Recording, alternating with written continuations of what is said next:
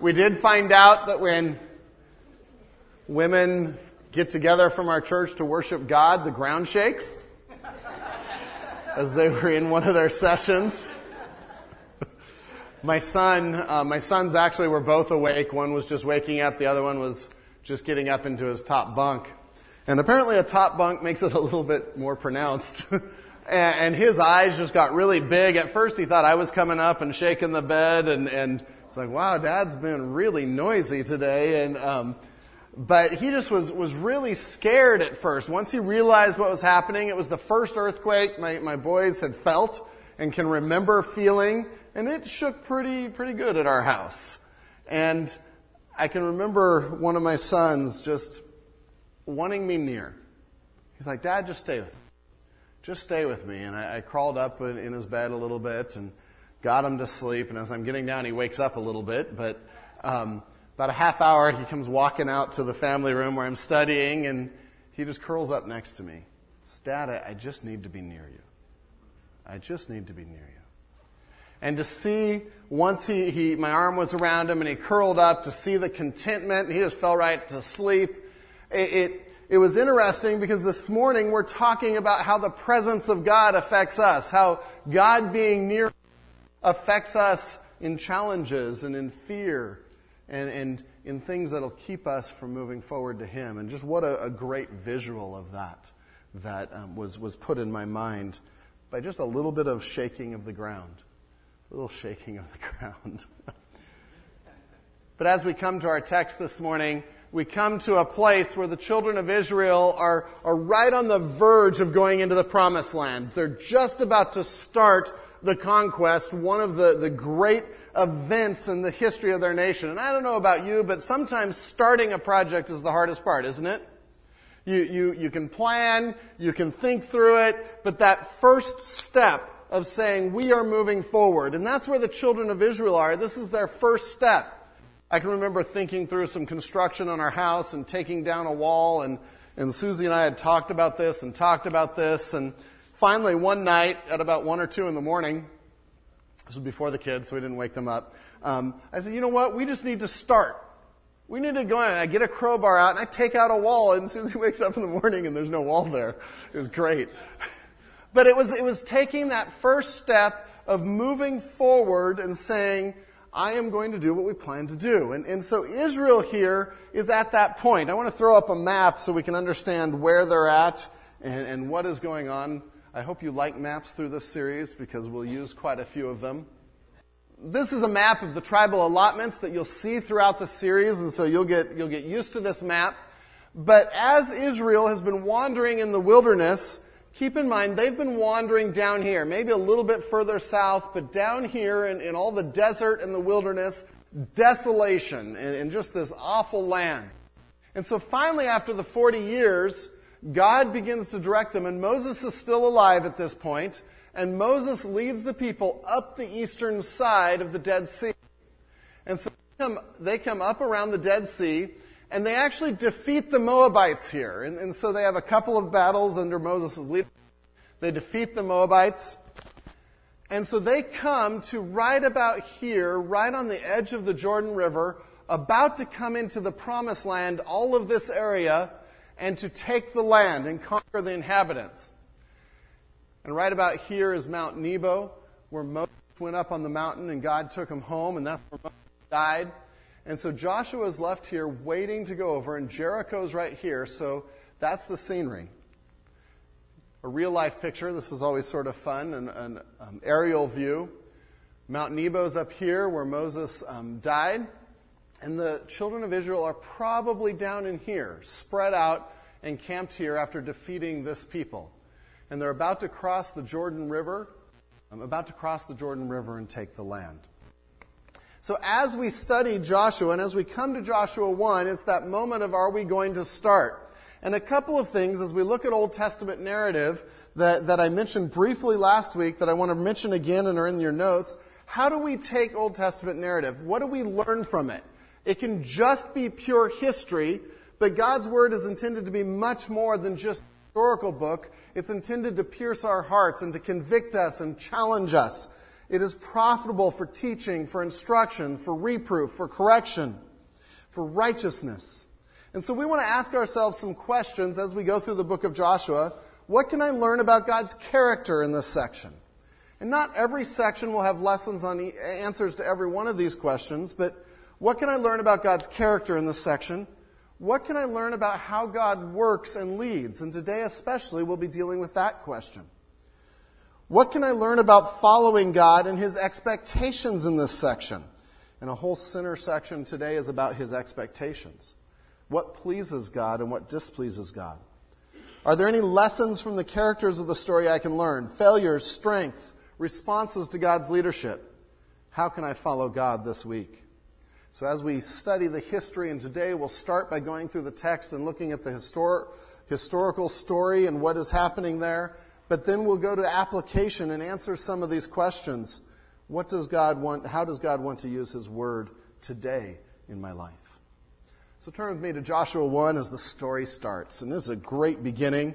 I'm excited about the book of Joshua. And how does God get the story going? How does He motivate the people to move into the land and to take the land?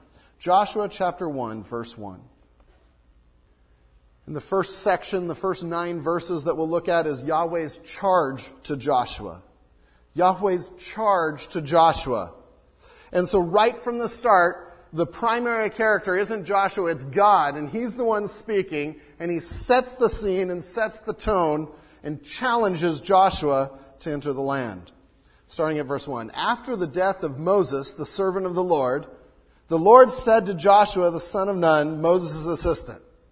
We gave some history last week, but right from the start, it's after the death of Moses, the servant of the Lord, a title that is used for him over and over and over again, that interestingly enough isn't given to Joshua until the end of the book of Joshua, until he has proven himself. But this is the death of Moses the incomparable, Moses the great, the one that led them for 40 plus years, that brought them out of Egypt, the servant of God. And suddenly, the people are faced with his death. How do we deal with the death of the only leader we've ever known? Maybe it's we need to take some time. And we just need to sit here on the plains of Moab for a few years, settle a little bit. In fact, some of the tribes that already settled on that eastern side in the areas where they had taken over the land, we'll talk about that in a minute. But maybe we just need to stop. Because God's plans now must be changed. They must be ruined because Moses is dead. But understand this, that's verse 1 of the entire book. Because God uses that as a launching point to challenge Joshua and bring Joshua into ministry. And right from the start, we see that God's faithfulness, His ability to execute His plan, is not dependent on the life of one man. Praise God. His fidelity to what He has said is not hinged on whether one man lives or dies or whether there's a river there that you can get across. God is faithful and nothing stops that. Not even the death of a man. And we're reminded right from the start that no man is irreplaceable. In fact, the cemetery is full of irreplaceable men. But God's plan continues. And so right from the start, right from Moses' death, we see after the death of Moses, and then to verse 2, Moses, my servant, is dead. Now, therefore, arise, go over this Jordan, you and all this people, into the land that I am giving to them, to the people of Israel. And so Yahweh shakes Joshua a little bit in my mind, challenges him and says, okay, arise and go. And so the first thing we see there is Yahweh's command in verse 2. Yahweh's command, arise and go. Notice that God doesn't outline the whole plan to Joshua. He doesn't say, this is how we're getting across the Jordan. This is how we're defeating the people. This is the order we're in. He says, arise and go. It's time to stop mourning. It's time for action. I appreciate that. So God is challenging him to get up and go. This is the command for the entire book of Joshua, as the rest of the book is about arising and going and God giving that land. But then Yahweh, God follows it with his promise. And so Yahweh's promise in verses 2 through 5, he said, arise and go, but it's not just, okay, you're on your own. There's promises that he gives that help Joshua and give Joshua confidence. There's three promises, three parts of the promises that we see in these 4 verses. The first is his gift. It's the land that I will give you. Look at the wording, you and all this people into the land I am giving to them. And that's a key word, and that's something that we'll see come up over and over, is they are to go into the land, but God is the one doing the work. He is the one giving it to them. See that again in verse 3. Every place that the sole of your foot will tread upon, I have given to you, just as I promised to Moses. And as we talked about last week, the idea of the land was the promise that they were waiting for. This is what they were expecting and had just dreamt of Christmas morning for them. God is giving them the land. This was a testimony to his faithfulness. If you remember in Genesis 12, 6 and 7, the promise to Abraham, Abram passed through the land to the place of Shechem, to the oak of Moreh. At that time the Canaanites were in the land, and the Lord appeared to Abraham and said, to your offspring I will give this land. So he built there an altar to the Lord who had appeared to him. A few chapters later in Genesis 15, 16, he's talking to Abraham again, and they shall come back here in the 4th generation. And he's saying that further generations will come back, for the iniquity of the Amorites is not yet complete. And we see this idea that the people of the land are evil. And at some point God is going to judge them, and he's going to use Israel to do that. And so praise God, we have a God who keeps his promises. And his first promise to Joshua was so meaningful, and to the people, I will give you the land. Turn over to Deuteronomy 11. Deuteronomy 11, 24 through 25. It's in the Pentateuch, the first 5 books, so they would have been very familiar with this. But this is God's promise that he gave to Moses. And just listen to this and read this and see what we see in Joshua 1, because the parallelism is God is renewing his covenant to Joshua, reminding him that he keeps his promises. And so he gives Joshua the same promise that he gave Moses. This is great. Deuteronomy 11, 24 through 25. Every place on which the sole of your foot treads shall be yours. Your territory shall be from the wilderness to the Lebanon, and from the river Euphrates, to the western sea. No one shall be able to stand against you.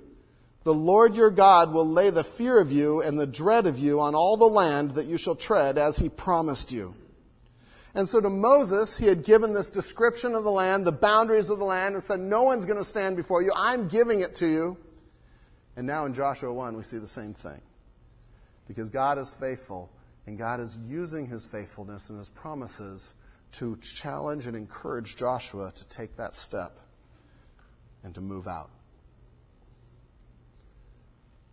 So we go back to Joshua 1 and we read those same words just about in verse 3.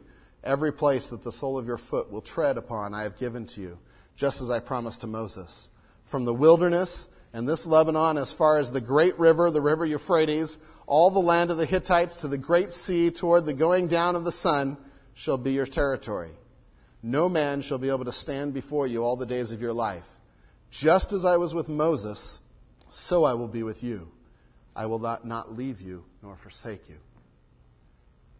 See all those same words there? And what is God doing? How is God encouraging Joshua? And we see that in that last phrase, just as I was with Moses, so I will be with you. And the way God convinces Joshua of that is he promises the same thing. He says, this is what I did for Moses. This is what I'm doing for you.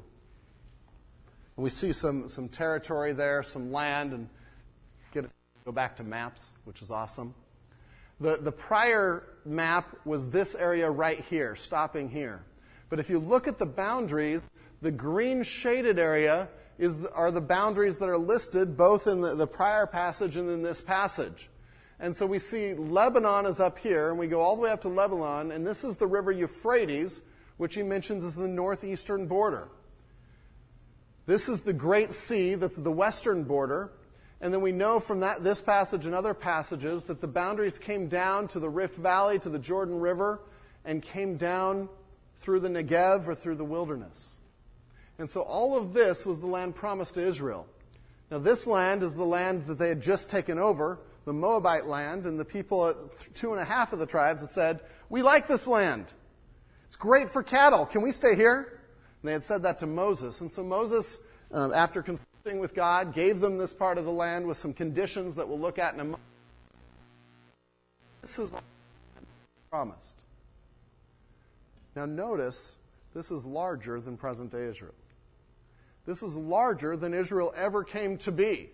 Now there are times under Solomon where it came up here a little bit more, and under David's reign down here, David and Solomon was at its great. It never came to this full extent. And we'll see some of the reasons why as we go through Joshua, as we read phrases like, "And the people did not conquer the land. The people did not destroy all the inhabitants." The issue wasn't God's promise. The issue wasn't God's faithfulness. The issue was the people didn't act on it, didn't obey fully. And so they did not conquer all this land. Man, there's lessons for us today in that, isn't there? Not that we're going to expand our backyards into our neighbors' backyards or expand the land. But God's promises are never our issue. Our obedience to His word and our obedience to what He asks us to do is always the issue.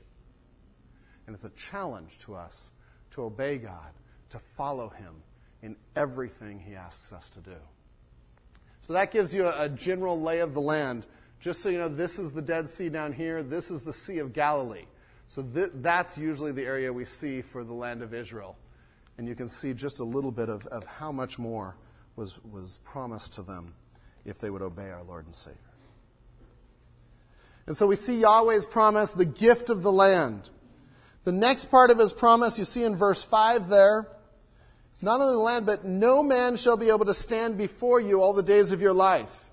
And the second part of His promise is His strength. His strength that God will overcome the inhabitants. I will fight for you.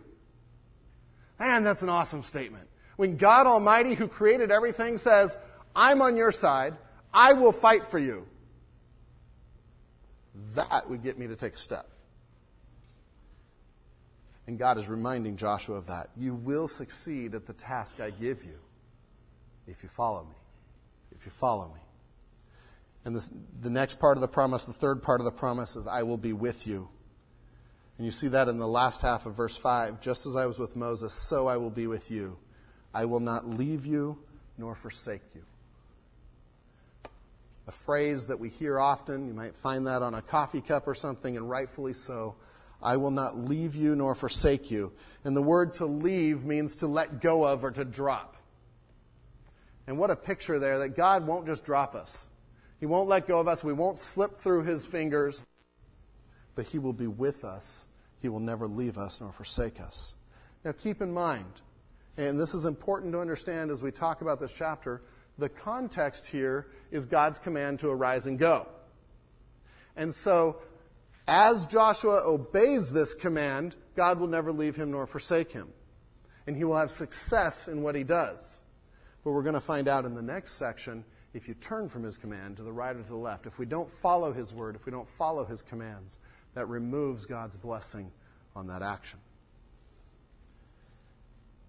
So we see His promise of the land, His strength to overcome the inhabitants, His presence.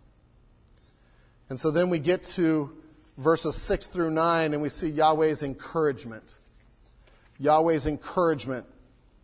And so He's given promises, He's given instructions, but that isn't a point where we just sit and do nothing. Charles Spurgeon put it great when he talks about Joshua. He was not to use the promise as a couch on which his indolence might luxuriate. Isn't that great? Instead, he was to use these promises as a girdle wherewith to gird up his loins for future activity. And what he was getting at is at this point, Joshua's been giving promises. Does that mean we just sit on a couch and watch God work? Woohoo, God! I got a 60-inch TV. We're going to watch God take over the land. No, the promises were designed to be a girdle or a belt that He puts on for action, that He acts on. And so verses 6 through 9, God gives His expectations, how Joshua is to respond to Yahweh's promises. And so because of these promises, in verse 6, be strong and courageous. Let me stop there for a minute because we're going to see that again in 7. Only be strong and very courageous. In verse 9, have I not commanded you, be strong and courageous? And we know in Scripture when God repeats something 3 times, that means this is really important. It means I want you to get this.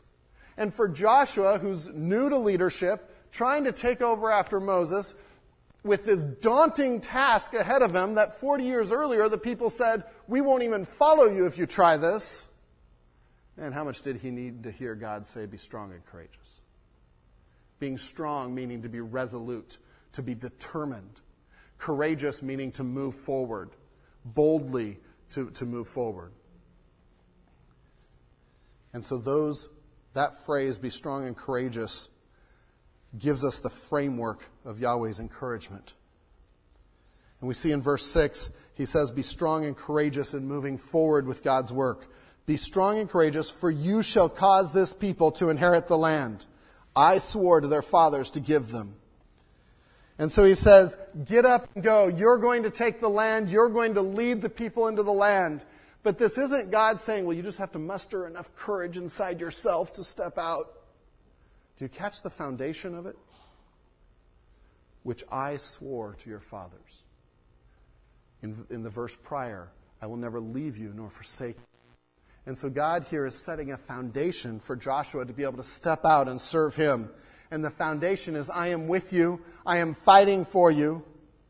You will cause the people to inherit the land, but it's the land I am giving, and I'm going to work through you. You will succeed because it's my work. And so because it's my work, be strong and courageous. Be determined and willing to step out. One author wrote, we really believe God's promises only when we begin to obey his commands. If we don't step out, we don't obey his commands. We don't believe his promises. So verse 6, be strong and courageous in moving forward with God's work. Verse 7 and 8, key passage, center passage of this section. Be resolute to make God's word central to life. Be resolute to make God's word central in life. So we come back to verse 7. Only be strong and very courageous. So actually God here expands it and stresses it a little bit more. Be strong and courageous, but now be strong and very courageous, being careful or being intentional and cautious to do according to all the law that Moses, my servant, commanded you. Do not turn from it to the right hand or to the left, that you may have good success wherever you go. This book of the law shall not depart from your mouth, but you shall meditate on it day and night, so that you may be careful to do according to all that is written in it.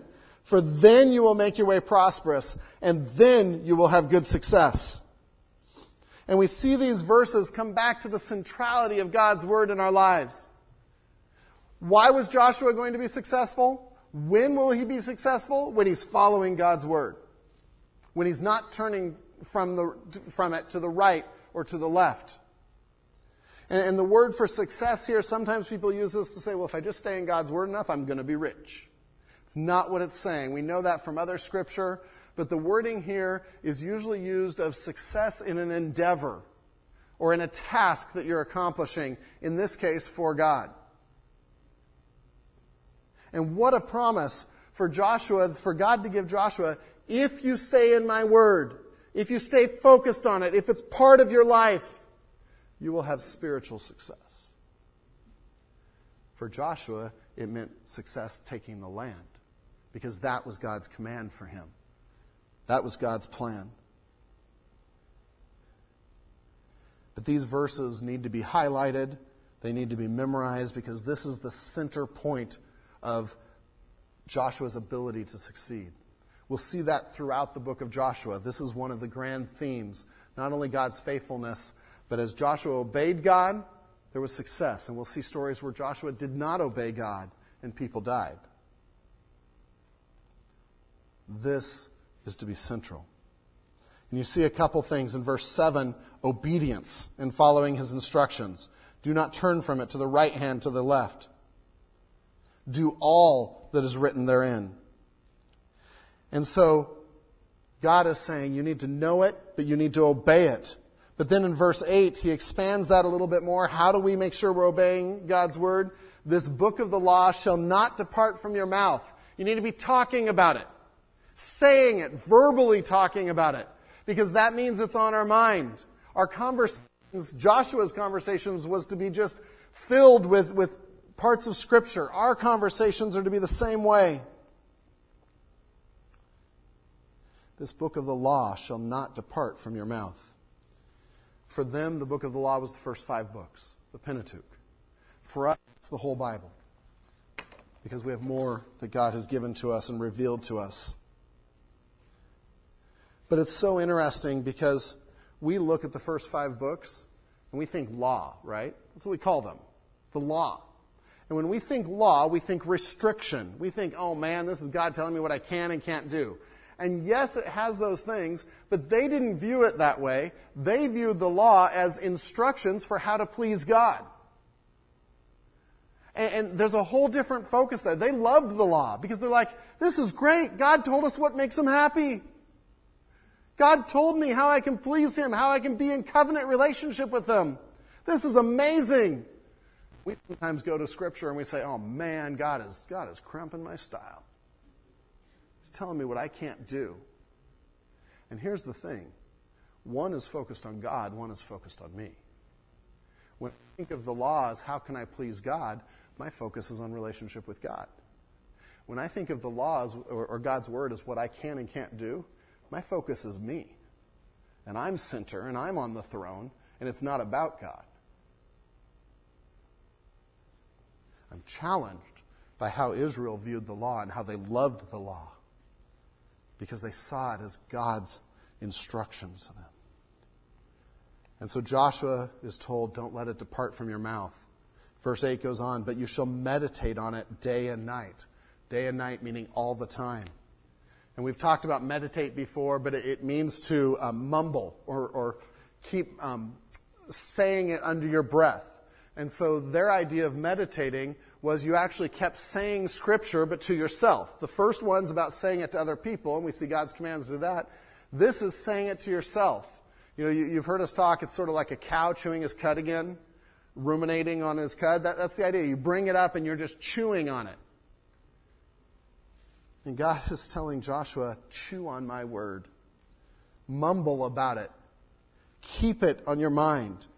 I mean, imagine if in our cars as we're driving and we're dealing with road rage, if we had a verse that we had there that maybe you don't read while you're driving, but you read right before you're driving, and you're just mumbling it about God's forgiveness and God's grace and a godly attitude, if you do that as you're driving, that changes your actions. God's word changes how we act. But we've got to internalize it. We've got to make it central in our lives. Mutter it. Chew it. And then he says, so that you will have success. A life pleasing to God. I think this is an area we need to get serious about. An area that we don't realize how central God's word is to be in our lives. Maybe we treat it as 10 minutes in the morning and we're done. Check, we've done that part. But God's challenge to Joshua is it is every part of your life, day and night. You're thinking about it, you're talking it, you're muttering it. You know, if at times I counsel people and I'm talking to people about sin issues in their lives and issues that they just haven't been able to conquer. One of the best ways to conquer it, like the driving example, is to memorize Scripture on it and to keep muttering that over and over. Yeah, we could have all kinds of other accountability. Maybe the rubber band we click when we do it so that way it hurts a little bit, or maybe someone that calls us on it. And those aren't necessarily bad things, but the most powerful thing is God's Word. Do we take it seriously? You know, maybe we look at this and say, well, that was a great instruction for Joshua, Pastor Ron. He was a leader. He really needed that. I'm not in his place. I don't need God's word like he does. But then we think of Psalm 1:2, where God is talking about the man that is blessed in his eyes. And he says, but his delight is in the law of the Lord. And on his law he meditates day and night. It's not to Joshua, that's to every believer. Every man and woman of God. In 2 Timothy 2:15, we saw the instruction, do your best to present yourself to God as one approved, a worker who needs not to be ashamed, rightly handling the word of truth. How serious are we about including God's word as central in our lives instead of just an extra? That was the key to Joshua's success. And it's the key to us in spiritual success. How are we going to serve God? What are we going to do for God? In verse 9, the last part of God's expectations out of these promises, be determined to remember his presence in difficulties. Be determined to remember his presence in difficulties. Have I not commanded you? Be strong and courageous. There's those words again. But he adds to it, do not be frightened and do not be dismayed. And I can picture for Joshua, you're going to enter the land, and some of these cities, they're going to look like walled cities that you can't take. Some of them are going to have armed men that look like they can take down your army. Don't let anything stop you. Don't be dismayed. Don't be discouraged. And the last phrase is the key to why. Again, it's not just, I'm not going to be afraid because I don't think there's any danger. The last phrase, for the Lord your God is with you wherever you go. Isn't that enough? God Almighty, who created all things, who is omnipotent, who has all things in his control, is with you. And with you meaning not just that his omnipresence, that he's around, but with you as in supporting you and part of what you're doing. And so for Joshua, that was a key to him being able to lead well, to be able to follow God's instruction. God is with me. I will be strong and courageous. I will not fear. I will not be dismayed. This is so important for leadership. We saw this phrasing used. We see this a couple of other times in Scripture. The idea of being strong and courageous, and then do not be afraid or dismayed. And it's always in the context where God is doing something great and he wants his people to join him. We see it in the building of the temple as Solomon is being given instructions in 1 Chronicles. We see it in Hezekiah's as Assyria is coming to besiege Jerusalem, and Hezekiah is motivating his people to stand strong. Be strong and courageous. Do not be frightened. Do not be discouraged. God's presence is the key. And God is reminding Joshua of his presence. Just like the story I told of my son with the earthquake. My presence is what allowed him to rest and to be at peace and to accomplish what he needed to accomplish. I love a similar story. One little boy was frightened from a storm, and his mom was with him. And he said, "Mommy, will you stay with me all night?" Mother smiled, gave him a warm, reassuring hug, and said, "I can't, dear. I have to sleep in Daddy's room."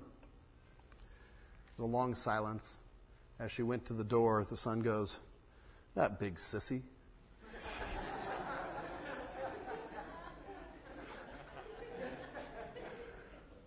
He understood presence meant comfort, and it meant not being afraid. So he assumed Dad needed that. We need our Heavenly Father. We need to know that he's here. Some of you are facing some serious difficulties as you accomplish God's work, as you do some of the tasks that God has given you. And it's easy to be afraid. It's easy to be dismayed. God is with you. Don't forget that. That's a promise. And that means the world. In verses 10 to the end of the chapter, we see Joshua's response. We see his response to these instructions. The first is Joshua immediately obeys. he immediately obeys. In verse 10, and Joshua commanded the officers of the people. Now, so God gave him instructions. What does he do? He says, okay, let's go. God gave me the word. Joshua commanded the officers of the people, pass through the midst of the camp and command the people, prepare the provisions, for within 3 days you are to pass over this Jordan to go take possession of the land that your God is giving you to possess. He got the idea that God is giving it to them, and he says, get ready. In 3 days, we're leaving. That's pretty cool. He trusted God. He was strong and courageous. And he said, let's go. We can learn from his example. When God says to go, to arise and go, let's arise and go. Next verses 12 through 15 are really fascinating verses, and they come from that story I was telling you where the tribes on this side, 2.5 of the tribes liked the land. And earlier, we won't go there, but you can go there sometime. In Numbers 32, you see the whole story where they go to Moses and say, we like this land. And Moses' first thought is, oh, really? Oh, really? We've already conquered this land. It's a nice land. And you just want to settle here and let everyone else do all the work on the other side of the Jordan. Do you see where he might think that?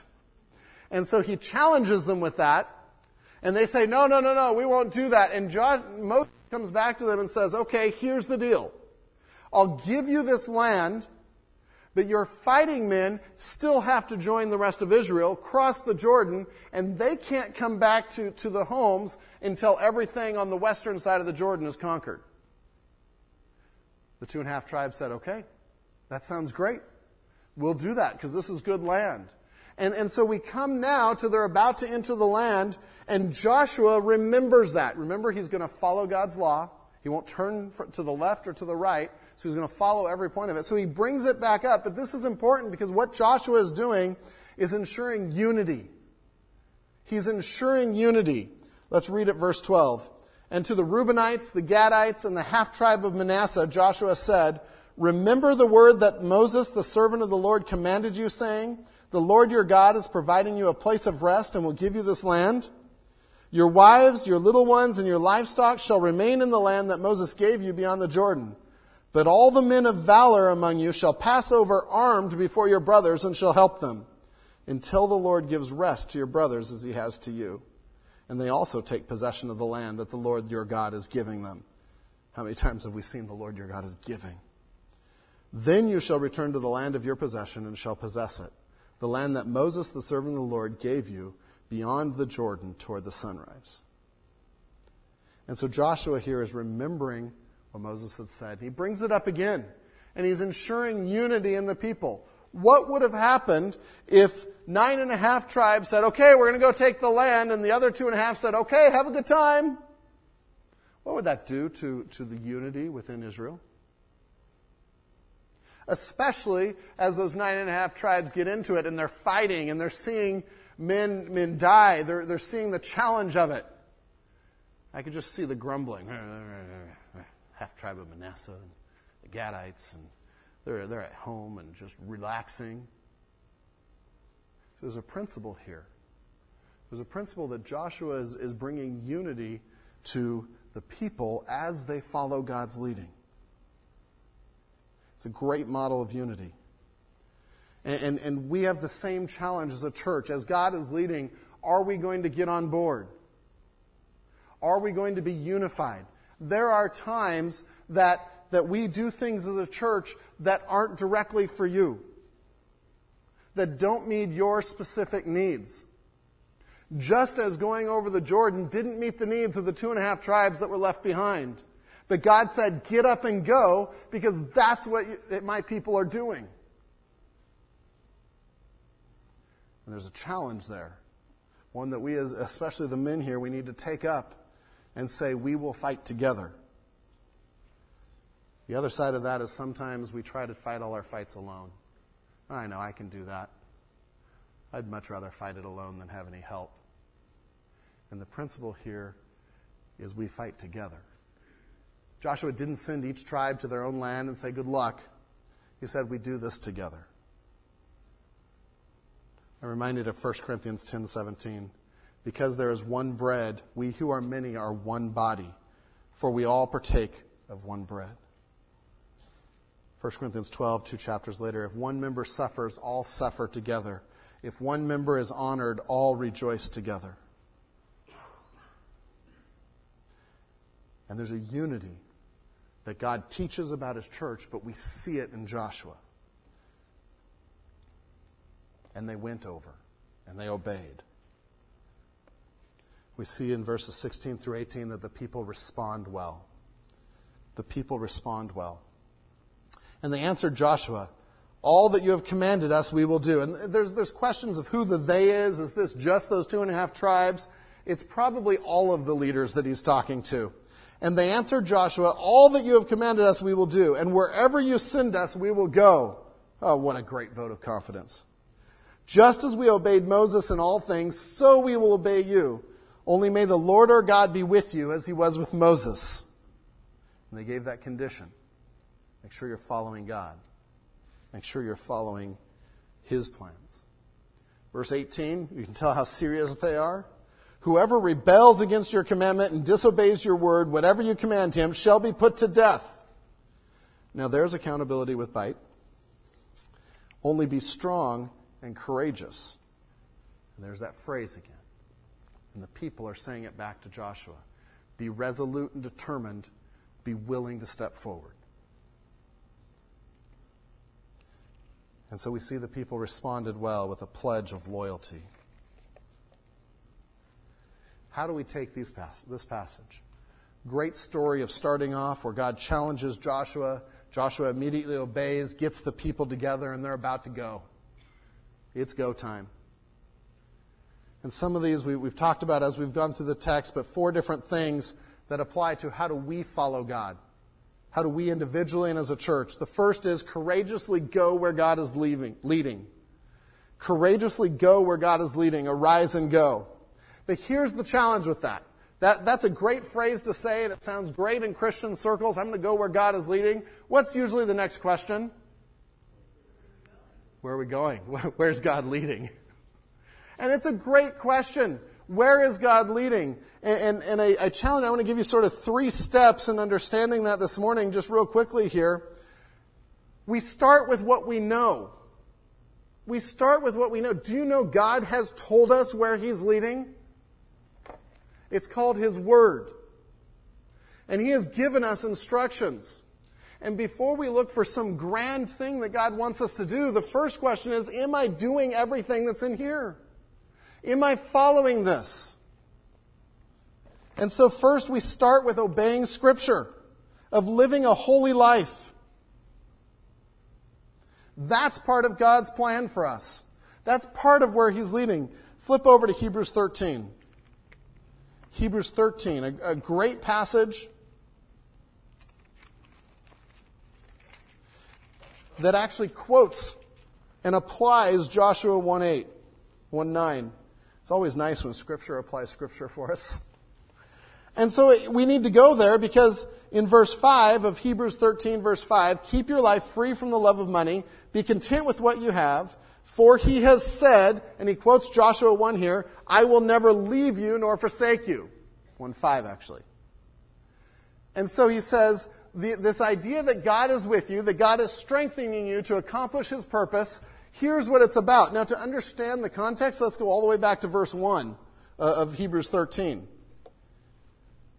Let brotherly love continue. Do not neglect to show hospitality to strangers, for thereby some have entertained angels unawares. Remember those who are in prison as though in prison with them, and those who are mistreated since you are in the body. Let marriage be held in honor among all, and let the marriage bed be undefiled, for God will judge the sexually immoral and the adulterous. Keep your life free from the love of money and be content with what you have, for he has said, I will never leave you nor forsake you. What's the context of applying Joshua 1:5 here? Live a holy life. Don't sin. Do what I've asked you to do. And so when we say, where is God leading me? The first place he's leading you is to obey Scripture. And it's spelled out for you. We should never have to say, I don't know what God wants me to do. And I know there's situations where we're seeking God's word specifically, but it starts with obeying Scripture. Second step of courageously going where God is leading is making sure we're participating in the body, the church body, as God's Word instructs. Am I building the church? Am I using my gifts for the church, as Ephesians 4 says, to build up the body? We had the 2x4s up here. Am I a living 2x4, a living stone that God is building His church? And ways that we can think about that is, am I doing God's work here at Village? Am I participating in what Village is doing? Am I encouraging people here? Am I using my gifts here? Those are commands. Those aren't optional. And so before we think of what great things God might use me for, we start with what basic foundational things has He already told me I should be doing. And here's the thing. I have found over and over and over again that when I am seeking to obey Scripture, when I am seeking to be part of His body in the way He commands me to be, that He opens up what His will for me is. And He makes it clear. But in my experience, He won't do that until I'm obeying Scripture, until I've taken those first steps. Because then I can evaluate what God has put on my heart. Then Psalms 37, 3 through 5 applies. Trust in the Lord and do good, obey God's word, dwell in the land and befriend faithfulness, delight yourself in the Lord, live a holy life, and He will give you the desires of your heart. Commit your way to the Lord, trust in Him, and He will act. What does God want you to do? Live a holy life. Be part of His body. And then ask Him what great things He might want to do. We need to do something for Him. But it starts with the basics. 3 other applications. These we've talked about. Second one, keep remembering the powerful presence of God. This is how discouragement is combated. We are a spiritual army fighting spiritual foes. In Ephesians 6, it says our battle isn't against flesh and blood, but against principalities, against rulers, against powers of darkness. That's the fight we're fighting. But He is with us. He's the same God. He hasn't changed. Third application is make God's word central. This will lead to godly success. Make God's word central in your life. I know over and over you hear me talk about, are you reading God's word? Are you doing the rooted reading or some other reading plan? I don't say that because I'm trying to fill your busy schedule. I say that because God says to make His word central, and that is the only way we will have spiritual success in life. If we're not in this book, we will fail spiritually. It's that important. And we see that in Joshua. And finally, fourth way of application, how do we follow God courageously? Find ways to work together. God's work is best done in unity. Get on board with what He's doing. As we minister together, He draws us close together. Challenge to you is the same as God's challenge to Joshua. Be strong and courageous. Be resolute to follow God's word. Be courageous of being willing to step out and obey God and do His will. Let's pray. Lord God, thank You for Your word. And Lord, how You instructed Joshua to lead the people and to get going into the land that You had promised, Lord, are many of the same things that You want to do in our lives. You are with us as we seek You, as we follow Your leading. Lord, You are fighting our battles for us. But Lord, help us to be fighting the right battles, to be seeking to follow Your word, to obey Your word, to not turn from it one smidgen, but to talk about it, to meditate on it. Lord, may we be a people of the word. In Jesus' name, amen.